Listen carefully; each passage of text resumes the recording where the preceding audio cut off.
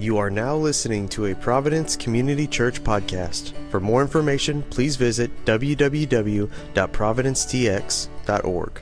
Morning and welcome to Providence Community Church. We are so glad that you are with us this morning. If this is your first time at Providence, we want to welcome you. We hope that you felt welcomed when you walked in the door this morning.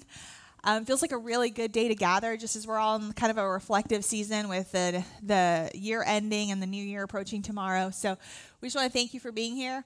My name is Lauren Schreiber, and I serve at Providence as the director of the Providence Road Academy. And Providence is a group of people formed around a simple vision to make the gospel unignorable in our city.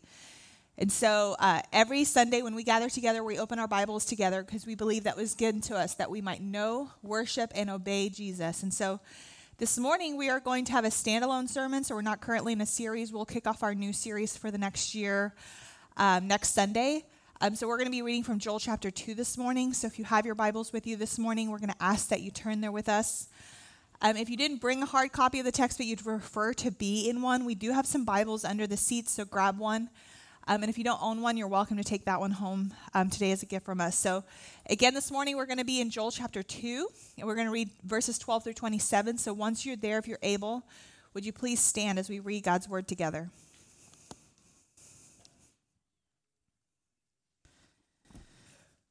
Providence, hear the word of the Lord. Yet even now, declares the Lord, return to me with all your heart, with fasting, with weeping, and with mourning, and rend your hearts and not your garments. Return to the Lord your God, for he is gracious and merciful, slow to anger and abounding in steadfast love, and he relents over disaster. Who knows whether he will not turn and relent and leave a blessing behind him, a grain offering and a drink offering for the Lord your God. Blow the trumpet in Zion, consecrate a fast, call a solemn assembly, gather the people. Consecrate the congregation, assemble the elders, gather the children, even nursing infants. Let the bridegroom leave his room and the bride her chamber. Between the vestibule and the altar, let the priests, the ministers of the Lord, weep and say, spare your people, O Lord, and make not your heritage a reproach, a byword among the nations. Why should they say among the peoples, where is their God? Then the Lord became jealous for his land and had pity on his people, and the Lord answered and said to his people, behold, I am sending to you grain, wine, and oil, and you will be satisfied, and I will no more make you a reproach among the nations. I will remove the northerner far from you and drive him into a parched and desolate land, his vanguard into the eastern sea and his rear guard into the western sea. The stench and foul smell of him will rise, for he has done great things.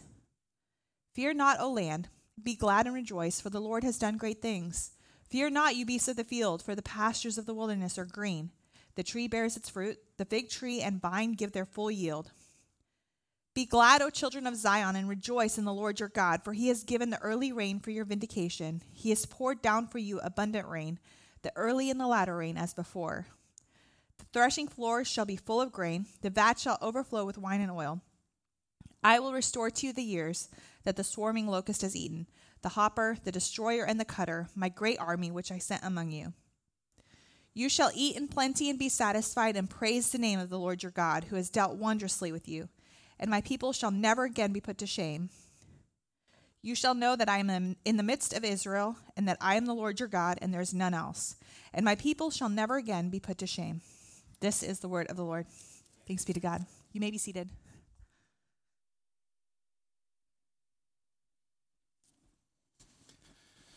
Good morning, everyone. Good morning to you. I want to welcome you to Providence. Happy New Year's Eve. My name is Kort. I'm one of the pastors here at the church. If it's your first time, thanks for making us a part of your week. We're really glad that you're here. We hope you enjoy yourself this morning. Like Lauren said, we're preparing for the new year. If you're a member here at Providence, then you know that in the month of January, we've set out to fast. And my intention this morning is to kind of lay the groundwork for that fast that our elders called for the month of January. So you should have gotten an email about that. If you haven't gotten it yet, either it's on the way or look in your spam, and no judgment from me because I'm terrible at emails, but it is informative, so check it out. Now, the Bible's filled with a lot of details about fasting. It's something that modern Christians, we've kind of, let me say, particularly modern evangelical Christians, it's not as common for us. There are some denominations that do it a little bit more than others, but it's not as common for us We talk a lot about maybe reading our scriptures in prayer, and those are spiritual disciplines we focus on. But if you read the Bible, fasting and prayer are connected pretty often, this idea that we would fast and pray. And it's a regular discipline that is in both the Old Testament and the New Testament. The Old Testament, God sets out particular feast days and fast days that are appointed days that he would have the children of Israel observe.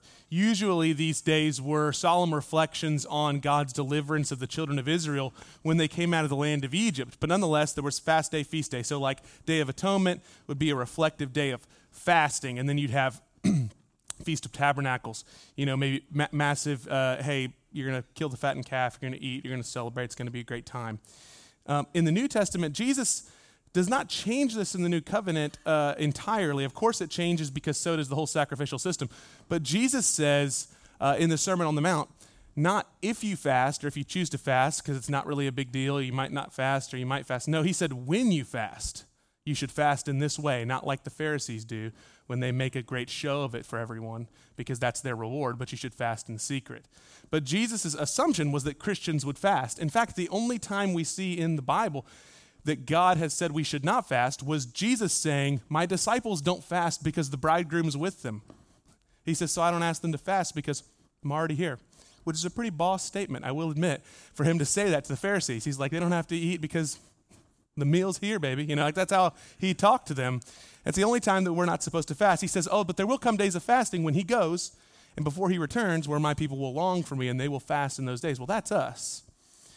Now, the church continued this pattern over 2,000 years. You have, particularly in liturgical calendars, things like fasting seasons, like Lent, and then you'll get to the Easter season, which is feasting seasons. And it kind of happens like that. We just got out of one of these, by the way. The Advent season is both. Advent's a reflective season that's more fasting-like until it gets to Christmas, and particularly Christmas Eve. In certain liturgical calendars, all the way to January 6th, it's a feast. Then it becomes the feast. So it's like the appearing of the Christ child brings the feast. Before that, you're reflective. And this is how the church calendar always worked. But my aim today is to work through the reason why we decided as an elder team to call a fast in January. Why was it prudent? What is the fasting going to require of us? And what are we praying that the Lord might do through this season of fasting? And so if you're not a member here, then this will be a little bit of a peer into what we're doing as a church, but I'm sure that it will be beneficial to you as well. Before we jump into the passage, though, I want to pray, and I want to ask the Lord to speak to us through his word. So if you'll bow your heads, I'll begin to pray for us. Father, we thank you that your word's timeless. It is always true. And that you have promised that you, by the power of your Spirit, would minister to us, be with us here, because we are gathered together in your name. We ask, seek, and knock. We believe that you hear our prayers. Lord, minister to us as each of us has needs. You know our needs better than we know ourselves. We pray that you would not just minister to us in some psychological sense, but that to the depths of our souls, that we would find our satisfaction, our deepest satisfaction, our hopes, all of them would find their yes and amen in you. We ask, Lord, that you would speak to us through the powerful and true word that you have preserved for us, and that you would give us ears to hear, Lord. We need it desperately. We reflect on the last year. We thank you for all of the many good and gracious things that you've done for us, both known and unknown. We ask that you would extend your grace to us in all the areas where we've fallen short of your glory. Thank you that, Jesus, your blood was shed and that it covers us. And as we look forward to a new year, we ask, my God, that you would help us to live our lives in a manner that pleases you, a true living sacrifice. Help us to look forward in that manner, we ask. In Jesus' good name, amen. Amen. So Joel, the book of Joel, my guess is that you have not read the book of Joel regularly. It isn't written on coffee mugs in your house. The book of Joel is slightly like most of the minor prophets, a little intense. Just so you know, the most common theme is the day of the Lord in the book of Joel, which is always judgment, right? That's what the day of the Lord is on the way. And that's kind of like if we had a soundtrack to the book of Joel, it would be in minors, is all I'm saying. It's a little darker, okay? But Joel is as a prophet in the in the country of Judah. Remember, Israel at the time of King Solomon, at his death, his son Rehoboam's reign led to the split of Israel as a kingdom. 10 tribes became the kingdom of Israel. 2 tribes became the kingdom of Judah. The rest of your Old Testament Bible is written bouncing back and forth between kings of Judah and kings of Israel in a divided kingdom. Israel, the 10 tribes, had 0 righteous kings, all of them wicked, and they went to exile first. Judah lasted out longer, Jerusalem being the capital with its temple. It lasted out longer and finally ended up falling and also going into exile. Joel is a prophet to Judah, and he's a prophet in a time when the land is devoured by locusts. The plague had been so severe that the grain offerings and the wine offerings in the temple had been cut off because of lack of resources. Not only did they not have the crops, but the country itself had become so economically depressed that they couldn't pay for ships and merchants to bring these things so that the temple could continue in its sacrifices. And Joel discerns this is a judgment from the Lord, and he calls Judah to a fast. He says, hey, we're calling a fast to the Lord. He begins the first chapter by calling attention to the elders and to the people that this famine is not just a mere chance happening. He's saying, listen, this is not just, we got some bad weather. He says, this is important of things to come. He says, this is just the tip of the iceberg. If we do not return to the Lord, the judgment's going to be way worse than a plague of locusts. He says the next judgment that's coming is going to be not just on the crops, but he mentions that it's going to affect the heavens and the earth, the moon and the stars. All of that is symbolic language in the Old Testament for kings and princes will fall, meaning the whole kingdom's going down next if we don't return to the Lord. Now, I want you to know Joel, although there are some heavy things in here, is not all doom and gloom. Like, he is not only speaking of destruction, although he doesn't mince words. If you've read some of it, you know what I mean. He writes this book because he's telling the people of Judah there's a remedy to what's going on in Judah at this time. This fast is a call, a return to God, that Joel wants to bring hope to Israel through this book. And he speaks of hope pretty regularly in the book as well. He says the events that are going to befall this land are not without a God who controls the universe. There's a providential hand. We should appeal to this God. We should appeal to the God of all things that he might relent from what is ultimately looming and bearing down on us. He's telling the people, I believe that God is merciful, and if we call upon him, he'll open up the fountains of blessing. He's already promised that he will. That's really what the book of Joel is all about. Now, to go back to the actual state of things, Israel is in a state of calamity. Really, Judah, I should say. These 2 tribes that are still holding out. They're in a state of calamity. But as is often the case, when nations get to their bitter ends, they rarely recognize how dire the situation is until it's basically too far gone. Some of you who have read history, you've recognized this. Like, for instance, the Roman Empire in 410, as the Visigoths are finally coming in, and they're going to finally destroy Rome. Now, the Roman Empire, in its essence, as a people, doesn't get destroyed till much later, and these people end up fleeing to Constantinople. But Rome itself, that actual city, ends up going down because the Visigoths make their way through. And when they're on their way and the barbarians are at the gates and they basically have thousands of people that are about to storm in, they come into the Roman Senate with all the royalty and they say, hey, we got to get out of here. We need to get everybody out. And their response is, no, just bring out some more wine. Let's continue the party. And that's what they do. Some of them get out. The only ones that actually leave are the ones who end up continuing on in Rome with Constantinople. But most of them end up dying or end up taken into captivity. Because once nations get to certain places, they typically don't realize it's really, really bad until it's really, really late. And that's why Joel is doing something as a prophet that God calls the people of God to do across all generations. He's sounding the alarm to them. He's telling Judah, hey, the economy is really bad. It's been brought about by famine, which were brought about by locusts. But listen to me. He's saying it's so severe that now the temple sacrifices are being impacted by that. Now, for you and me, we read that and we're kind of like, no big deal. You know, it's like, okay, so they turn the lights off at the church. It's like, that happened to me last week. That's kind of how we view it. I need you to understand, that's not how the Israelite would have viewed this. This is a massive deal. Joel would have known that the standing of Israel or Judah before God, their status in their covenant is tied to that temple and the priests being able to do the things in that temple that God had commanded them to do. These sacrifices being stopped is a jeopardizing of this covenant they have with God. And Joel's a faithful prophet of the Lord, so he understands there's no way this nation that is built in covenant with Yahweh can stand if this temple situation doesn't get resolved real quick. Because ultimately now God's giving us a vision saying your covenant's being broken with me, and he's saying so much so that I'm not going to let you keep on doing the exterior things to make you think it's all okay. I'm going to shut that down.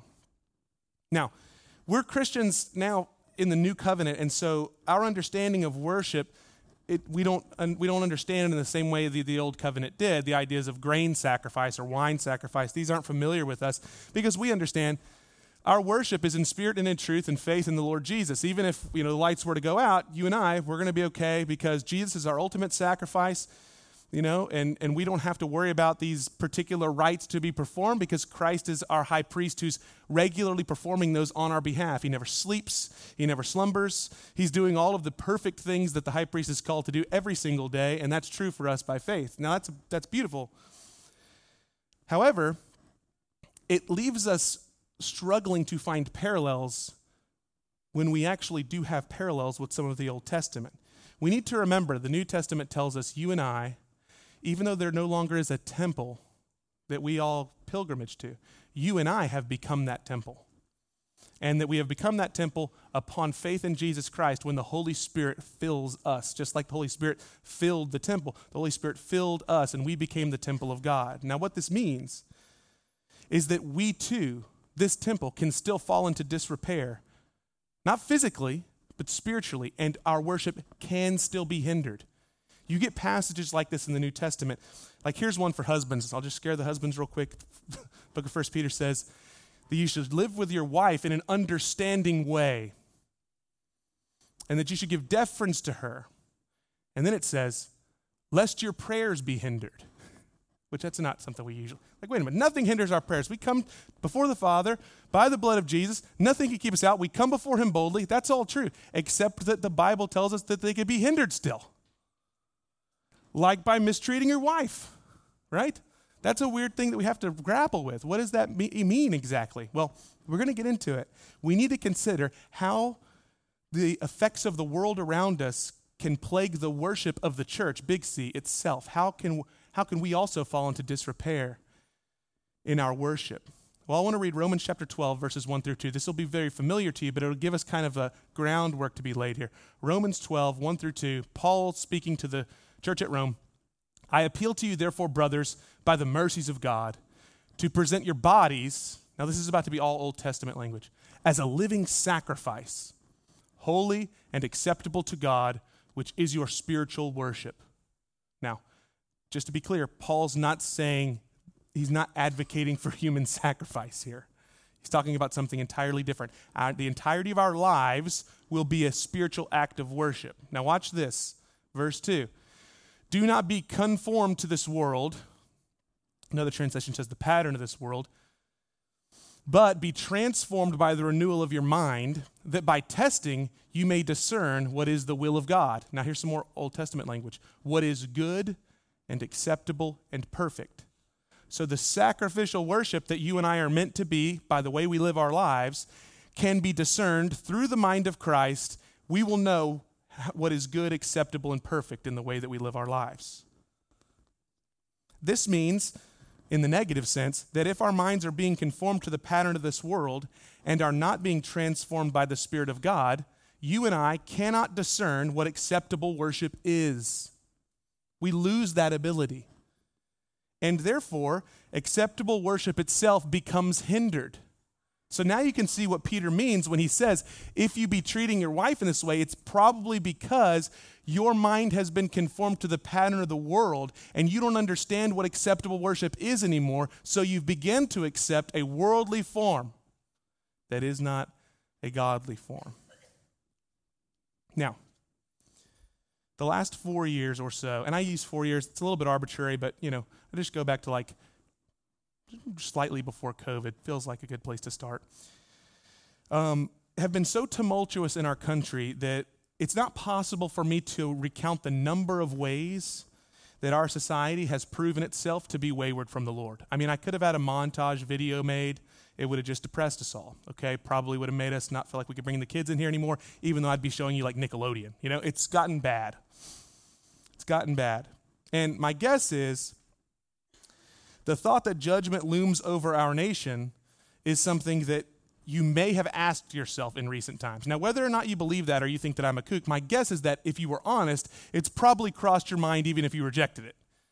Even if you thought, nah, it's probably crossed your mind like, maybe God's not pleased with us. You know? You've at least passed by the bookshelf and you looked over at like a Left Behind series and you thought, well, and then you're like, never mind. And you kept going. I'm just saying, some of you may all in on that, and I'm not against you. And some of you think it's totally crazy, but you passed by it and thought, plausible, you know, like you just thought about it some more. And here's my question. My question is not to lay down certainties. My question is, what should we do about that? What would God have us do about that sense and that feeling? Because to simply say that we ought to do nothing about it is to neglect the duty that clearly we have before God. And here's my contention. If the church is truly the salt of the earth, the preservative of the earth, that's what salt does, then one of the first and foremost tasks for us to do is to interrogate as to whether or not the salt has lost its savor. The salt has lost its saltiness. The first thing you do when you start smelling something in your garage is check to see whether the freezer has begun to lose its electricity. Something wrong with the deep freeze? Because the things are rotting.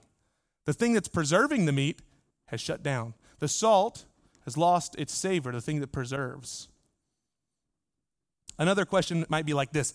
Has our worship, like those in Judah in Joel's day, been hindered in any way unbeknownst to us? Has our fidelity to Christ, offering our whole self to him in spirit and in truth, been hindered unbeknownst to us? Has our mind been conformed to the pattern of this world so as to prevent us from discerning what kind of life actually does please the Lord? Like, is it possible that you and I have gotten to the place where we accept things and therefore we believe God must accept them? That's a bad litmus test, because oftentimes in the Bible what you'll find is what man thinks is totally fine, God comes in and says it's not totally fine. Even religious leaders in the Bible. The Pharisees think it's totally fine to treat the poor in a certain way. Jesus shows up and says, I detest you. You're of your father, the devil. And these are the religious people. And they've decided this is the rule on how we treat poor people. And he says, no, it's not how you're going to treat them. So it's a bad litmus test to say if I'm okay with it, if society's okay with it, most likely God's okay with it. God's not like us. He is not like man. He's not like our ways. He doesn't think like us. We wake up and we have weird jealousies. We have weird fears. God never wakes up scared. He never wakes up feeling like his throne's in question. He has a totally other. It's what the word holy means. He is set apart. And so is it possible that we've lost the ability to discern because we've decided that a collective wisdom of the world is what our God should be formed in the image of? In other words, if our minds are conformed to the world's pattern, you and I inevitably will lose our ability to discern right from wrong. We begin to accept the unacceptable in our own lives and in the lives of our brothers and sisters. And like Corinth, if you ever wondered, how did Corinth get so bad where they were like celebrating these weird romantic relations inside of families, getting inebriated at the communion table? It's like, man, church got a little weird. How did that happen? This is how that happens. This is how that happens. You start to lose your ability to discern what's actually acceptable. And this leads us to our fast. Now, the most prominent way that you and I are being conformed to the pattern of the world in our day is through something very innocuous. It's through our dependence on a very small quadrilateral device that is near you now. Now, don't write me off yet. I'm not ashamed of what I'm saying, but I know you're thinking, aren't you a little young to be that fundamentalist? Like, you're waiting for me to say some other things. And, just give me a chance. All of the Old Testament is filled with these sensory liturgies that God uses to form the hearts and minds of Israel to his will. Remember, if you read the Old Testament, a lot of times people do the Bible in a year and they kind of get stuck in Leviticus. It's because it's filled with these liturgies that are kind of foreign to us. Things like cleansing basins, vestments that are worn. But all of that is meant to communicate in tangible terms to your five senses the holiness of God, the contamination of sin. There's these movements that are required in worship, from the outer courts to the inner courts to the inner chambers to the most holy place. And it's all meant to communicate physically to you the nearness of God, that God draws nearer as the sacrifices are made and the atonement is made. God draws nearer to you, right? The presence of God becomes nearer. The grain offerings, the wine offerings, these are actual tastes. You taste something, which is meant to communicate that God alone can satiate the cravings of the human soul, the human person. The lampstands are to visual, they're to reveal that only God brings light, to shine light. That light both exposes, but it also guides you. It's why you use a light in surgery, but you also use a flashlight to get to your car at night, right? It's not always just, hey, you're exposed in the light. I need to put on clothes or, that kind of thing. It also guides you. God is that light. And I can go on with this. The reading of God's word auditory in the first 5 books, why was that a part of the liturgies? Because it resonated with the people of God that God's voice was authoritative, like a king giving an edict. And they read it aloud. When God has spoken, it is so. And most importantly, this is what God was doing in the Old Testament. He was saying, this is who I am, and you are my children. This is who I want you to be. This is how you ought to be formed to be like this. That's how the Old Testament works. And it works with sensory liturgies, these things that are really tangible. Remember they go through with incense into the temple? Why are you doing this? Everything, taste, touch, smells, sights, sounds, all of it was meant to communicate to you, this is who God is, this is who you're meant to be. Now, the pattern of the world, Paul tells us, ruled by the prince of the power of the air, Paul tells us, uses the same exact tactics in its inverse. Liturgies are created to form people. And the primary liturgical tool that is in the hands of the enemy today is that device that you and I cannot live without. And here's what I'm telling you. I'm not saying that to your shame. I'm saying it's just really true. The reason I say that most of you, there are some of you who might be able to dodge this, but most of you can't live without this because your jobs are connected to it. You would lose your job if you went in and said, hey, I'm going to church at Providence. We're doing away with the phones this January. Your boss would be like, I'm doing away with you this January. That's real. You can't pay your bills with it for some of you. Some of you, especially the younger crowd, it's like the only way that you eat. I don't know if you've ever cooked. This is how you eat. But here's what I want to do. I want to just, if we reflect about it, we can see the danger of this because it becomes a primary tool, really like a Swiss Army knife of life. Where do you get all your news about the world? Now, that may seem like no big deal, and you're like, yeah, but I get many different sources. Hear me. You go to one place to get all your information about how you view the entirety of the world. One place. It's in your pocket.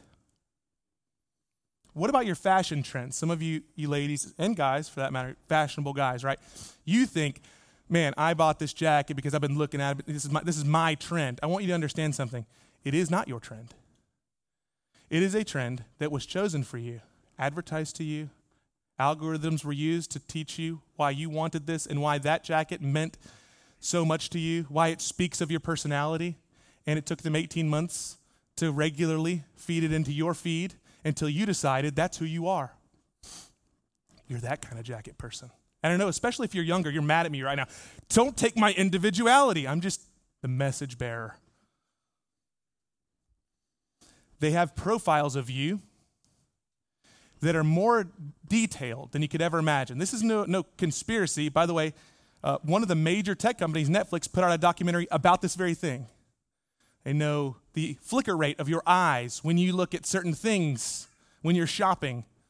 Those algorithms are recreated and sent to you to sell you certain products, to make you that kind of person. I'm a country music guy because my daddy was.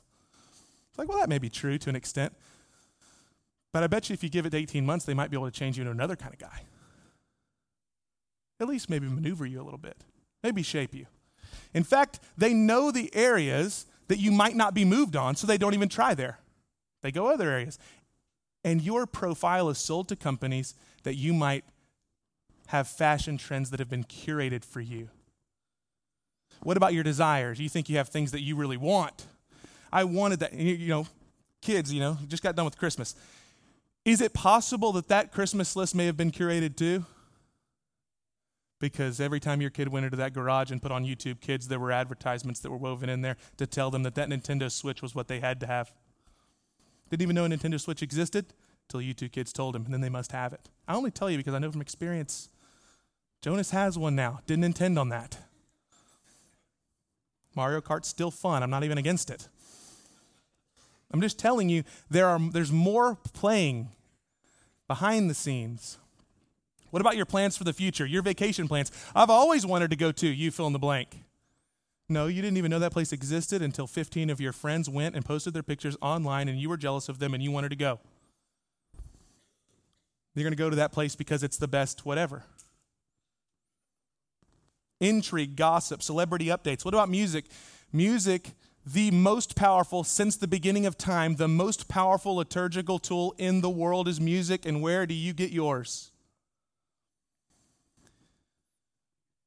Now, I'm saying this is not like this is new, but I want you to understand that even 300 years ago, maybe 200 years ago, maybe less, you know where most music came from? You're in it. You think that's crazy. That's fact. Where did most music come from? It came from the church. Not anymore. Now I can keep going. What about your advice on who you should love and who you should hate? What about all your opinions on foreign conflicts? Where do you go to validate your information? You go to fact-checking sites, huh? Who owns those fact-checking sites? Which might be a good Google search. But then if you Google it, who owns Google? What are their interests in you? They used to have a clause, I think, that was like, do not be evil. And I'm not even kidding. Google had a clause in their bylaws like, do not be evil, which seems like solid. I think that's a solid clause in the bylaw. The weirdest thing is when you take that out, and they did. It's like 3 years ago. So like they decided, never mind, it's easier to do business if you don't have that clause. I'm not even kidding. I don't think you can Google that, but there's some other engines out there that might lead you to that. Where do you go to satisfy your lusts? To confirm or assuage your fears? To communicate your hopes and dreams? How about vent your frustrations and your hatred? Soothe your loneliness or your dread? Attain your acclaim or approval from the world? To confirm your suspicions or your doubts? I could keep going, but you're going to notice that many of us go to a small little device that's right now really close to you. It may have already alerted you while I was talking to stop listening to me. That other things are more pressing. And I want to tell you something because, again, I told you not to write me off. I'm not bringing up something that's new. This issue is an ancient issue. The only difference that you and I are facing today, and I mean this if you're the young person in the room and you actually know more about technology than I do, or if you're an older person in the room and you're like, these kids are, they're doomed. That's why I still have a rotary phone, I want you to hear me. The only difference that we face today is that the ready-made availability to turn away from God and towards idols is so much, it's so much larger of an issue to contend with. It's in your pocket. You don't have to travel to an idol temple to worship idols. They're being sold to you. They're buzzing you in your pocket. It's so ready-made. And so, as a church, we said, we need to call a fast together. And we've specified media as a target for this reason, and we're leaving this open for every family to decide. We're not saying, hey, it needs to be this thing. Some of you may be social media, and some of you may be like me, and social media is not a big deal because I wrote a book about it and then quit it. I'm not really on social media that much, so it's not as big of a deal. I don't have to worry about not getting on Facebook, but it might be movies. It might be just your screen time in general.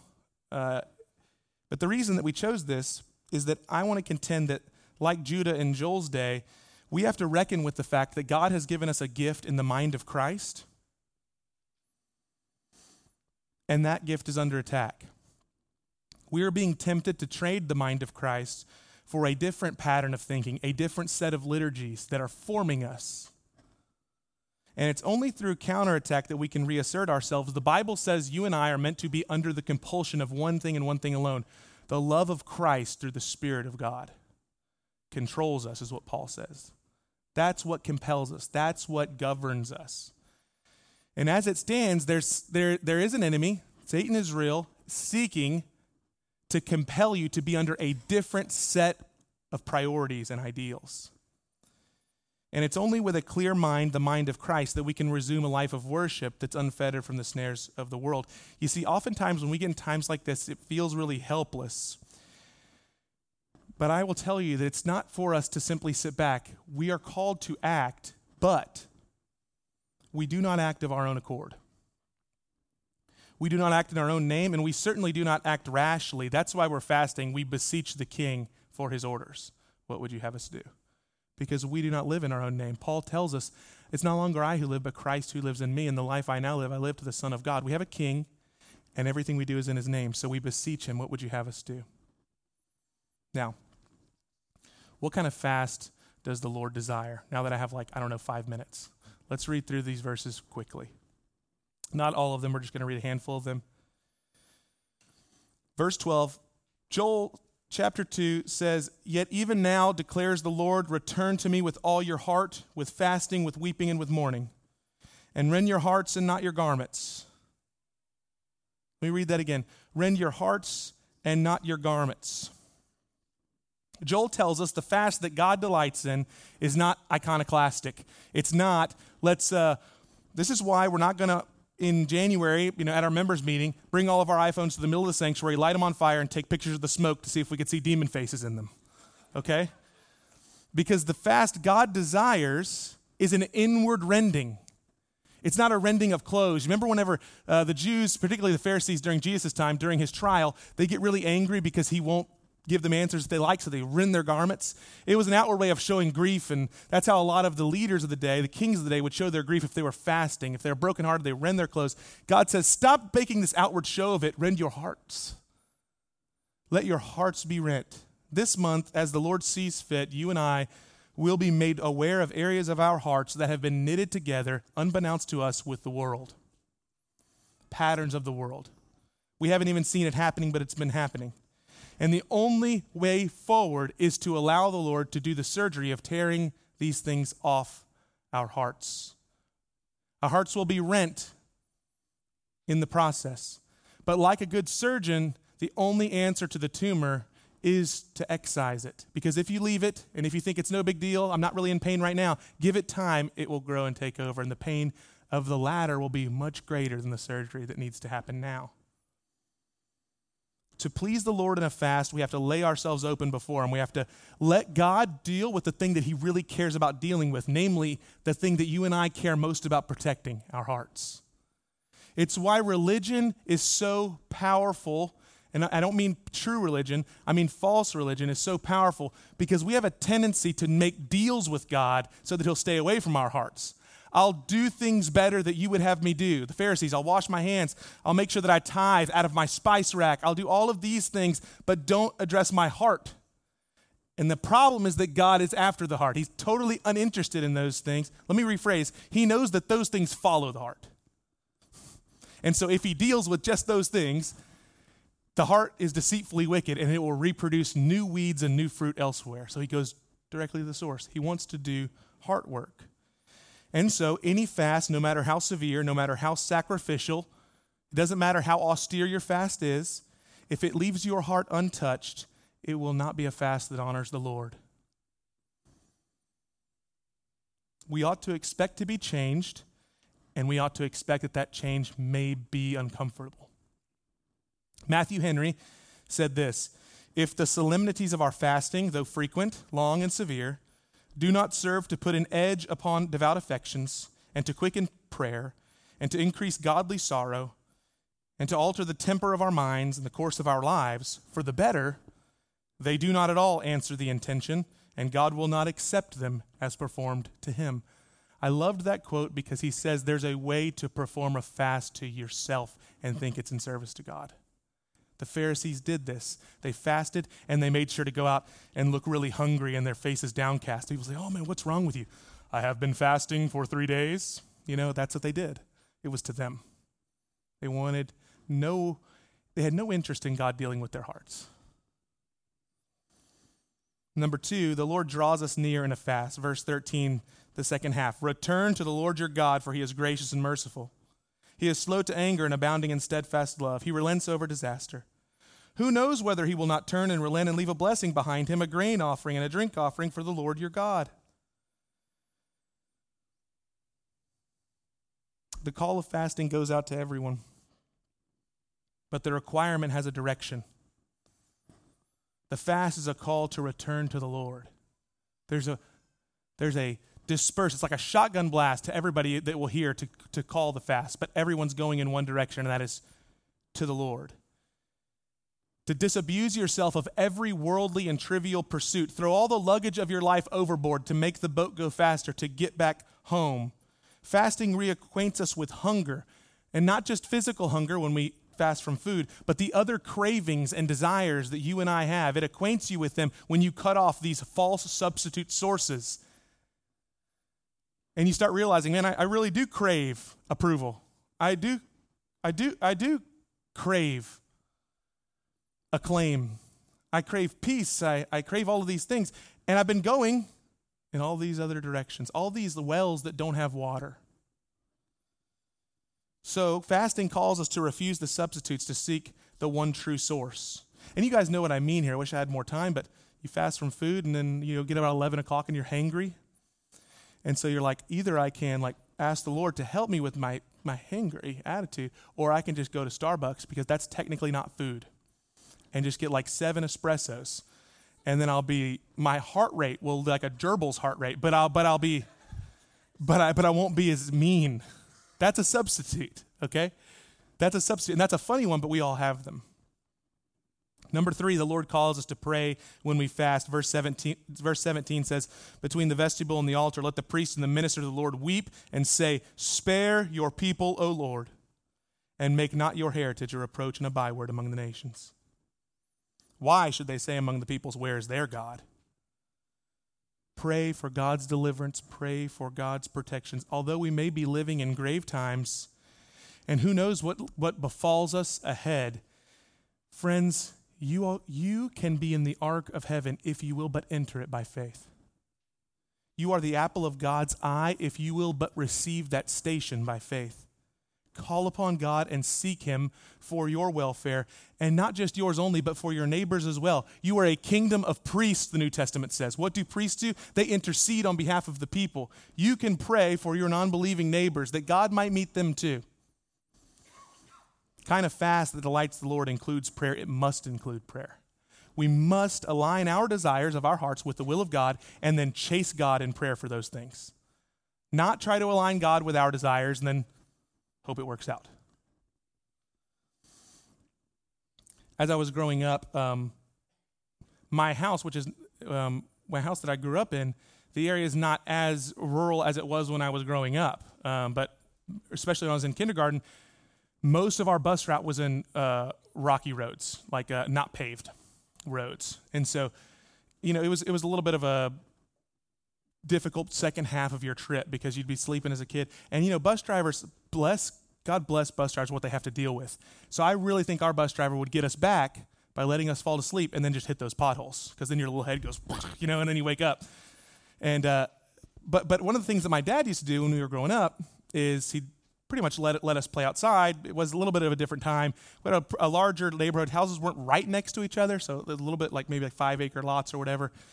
And it was pretty big. And then we had a pipeline that you would drive down this pipeline on your four-wheelers or whatever, and he'd just say, go play, come home when it's dark. And that was the rule, come back at home at dark. And of course, like kids always do, we would try to push that to the nth degree. So it's how dark? And the reason I mentioned that it was rural is we didn't have street lights. So, once it got dark, it got pretty dark. It's not like you were riding around on a sidewalk and then, Andy Griffith comes by and says, well, Barn, you want to take these kids back to the house? That's not how it happened. There were mostly just dogs, and they'd chase you, in your bike. My dad, and some of you may have a similar story with your grandparent or father, could whistle And he just had this whistle that was painful if you were near it. He could whistle so loud that I would legitimately plug my ears when I was standing next to him. And that is when he would whistle, when it started to get too dark, it wouldn't matter where you were in the whole neighborhood, you heard it. And I knew I'm in trouble now because he would only whistle when it had gotten too dark.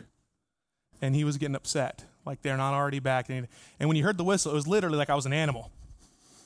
I'd rise up, like a lemur in the grass. I got to go, guys. And you start riding back. And I was thinking of that when I was reading this passage. Like, what's the best way to define fasting? The calling of a fast is the Father's call back home. It's like the whistle. You've been out too far. You've been out too late. It's time to come home. And there's a seriousness to the call. And sometimes the fast is like the journey home. It's not an easy journey. And it's not an easy journey, not because it's arduous necessarily in distance. You see, that's what we think. I'm too far from God. And it's going to be way too hard to come back. It's not exactly how it works with Christians because it wasn't on your merit that you ever got there in the first place. No, the reason it feels that way is most of the time it's because we fear the discipline of our Father, because when we hear the whistle, we know our actions have not been in line with what he had told us. And we're going to have to wrestle with that, we think, when we get back. Not the distance that gets us. It's when we got to stare down the king's face and the king happens to be dad. And so we start thinking things. We start thinking, maybe if I just, stayed out here and never went home, I could figure this out. I mean, my dad doesn't think I'm tough, but I am. Maybe I'm strong enough to face this down. But our Father's wiser than us. He whistles us home. He knows when the storms are brewing. He knows as the sun sets, the darkness looms, that in his house we will be safe. And returning home is to trust the Father who signals to us that our only hope is in him and in his household. And when he whistles us home, what we grapple with is our fleshly tendency to trust our own ideas and forbid his call. That's the wrestle. So how do we get beyond it? And I'll close with this thought. Verses 18 through 27 are God's answer to Judah. And that's why I wanted to tell you Joel's not all heavy. Let me just read to you verse 18. Then the Lord became jealous for his land and had pity on his people. And the Lord answered and said to his people, behold, I'm sending you grain, wine, and oil. The rest of the verses begin to lay out for you God's abundant answer to their fast. As they return, it's like the prodigal son story. Prodigal son's expecting a real tongue lashing from dad about what he just did with the inheritance. Instead, the father grabs him, kisses him, puts a ring on his finger, a robe on his shoulders, and says, we're throwing a party for my son. He was lost, now he's found. He was dead, now he's alive. That's the gospel message. It's that when you return, you see the fast, most of this battle's happening for you here. It's a battle for your mind about what you fear most. What we should fear most is being outside the Father's household in the dark, not having to face our dad at the dinner table with a warm coat wrapped around us as he talks to us, like a father and only a father can. You see, we need to be reminded that the table's already set. I'm not speaking to you about a false hope here. I'm talking to you about promises. The table's already set. The feast is already set. The food's on the table. God, the Father, whistles you home. The promises have found their yes and their amen in Christ Jesus. It's not on the basis of you and me. That feast will happen, and your seat is there. Will you fill it?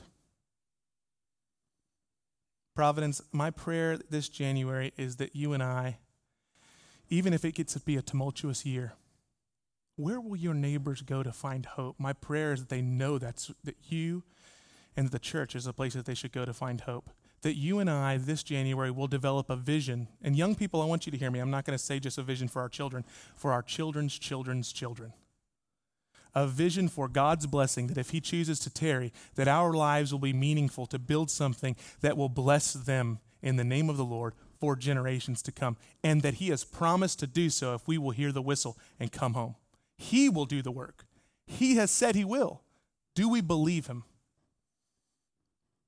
My prayer is that he would give us that vision. And there's 4 major prayers that I'll be praying, and you can write them down if you want. If not, that's okay.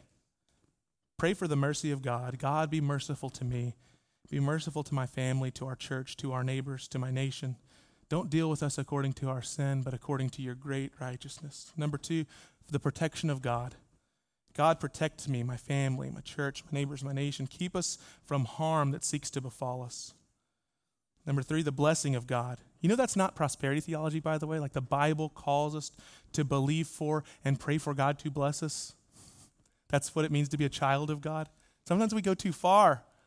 We're just thinking, I don't pray for the blessing of God because the cross is enough. It's like, it is enough. And you have a good father too.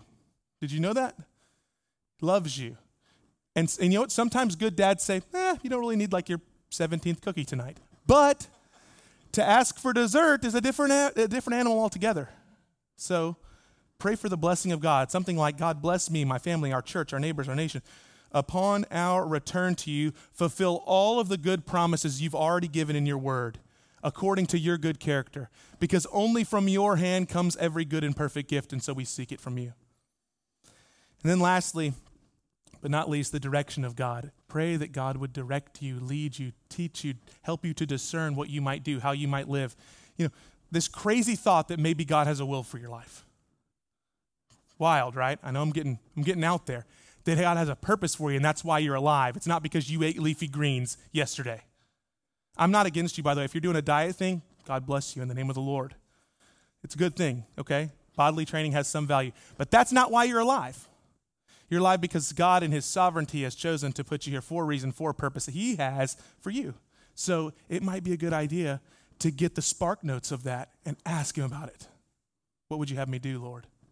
Pray for us. Pray as a church. Help us to be led.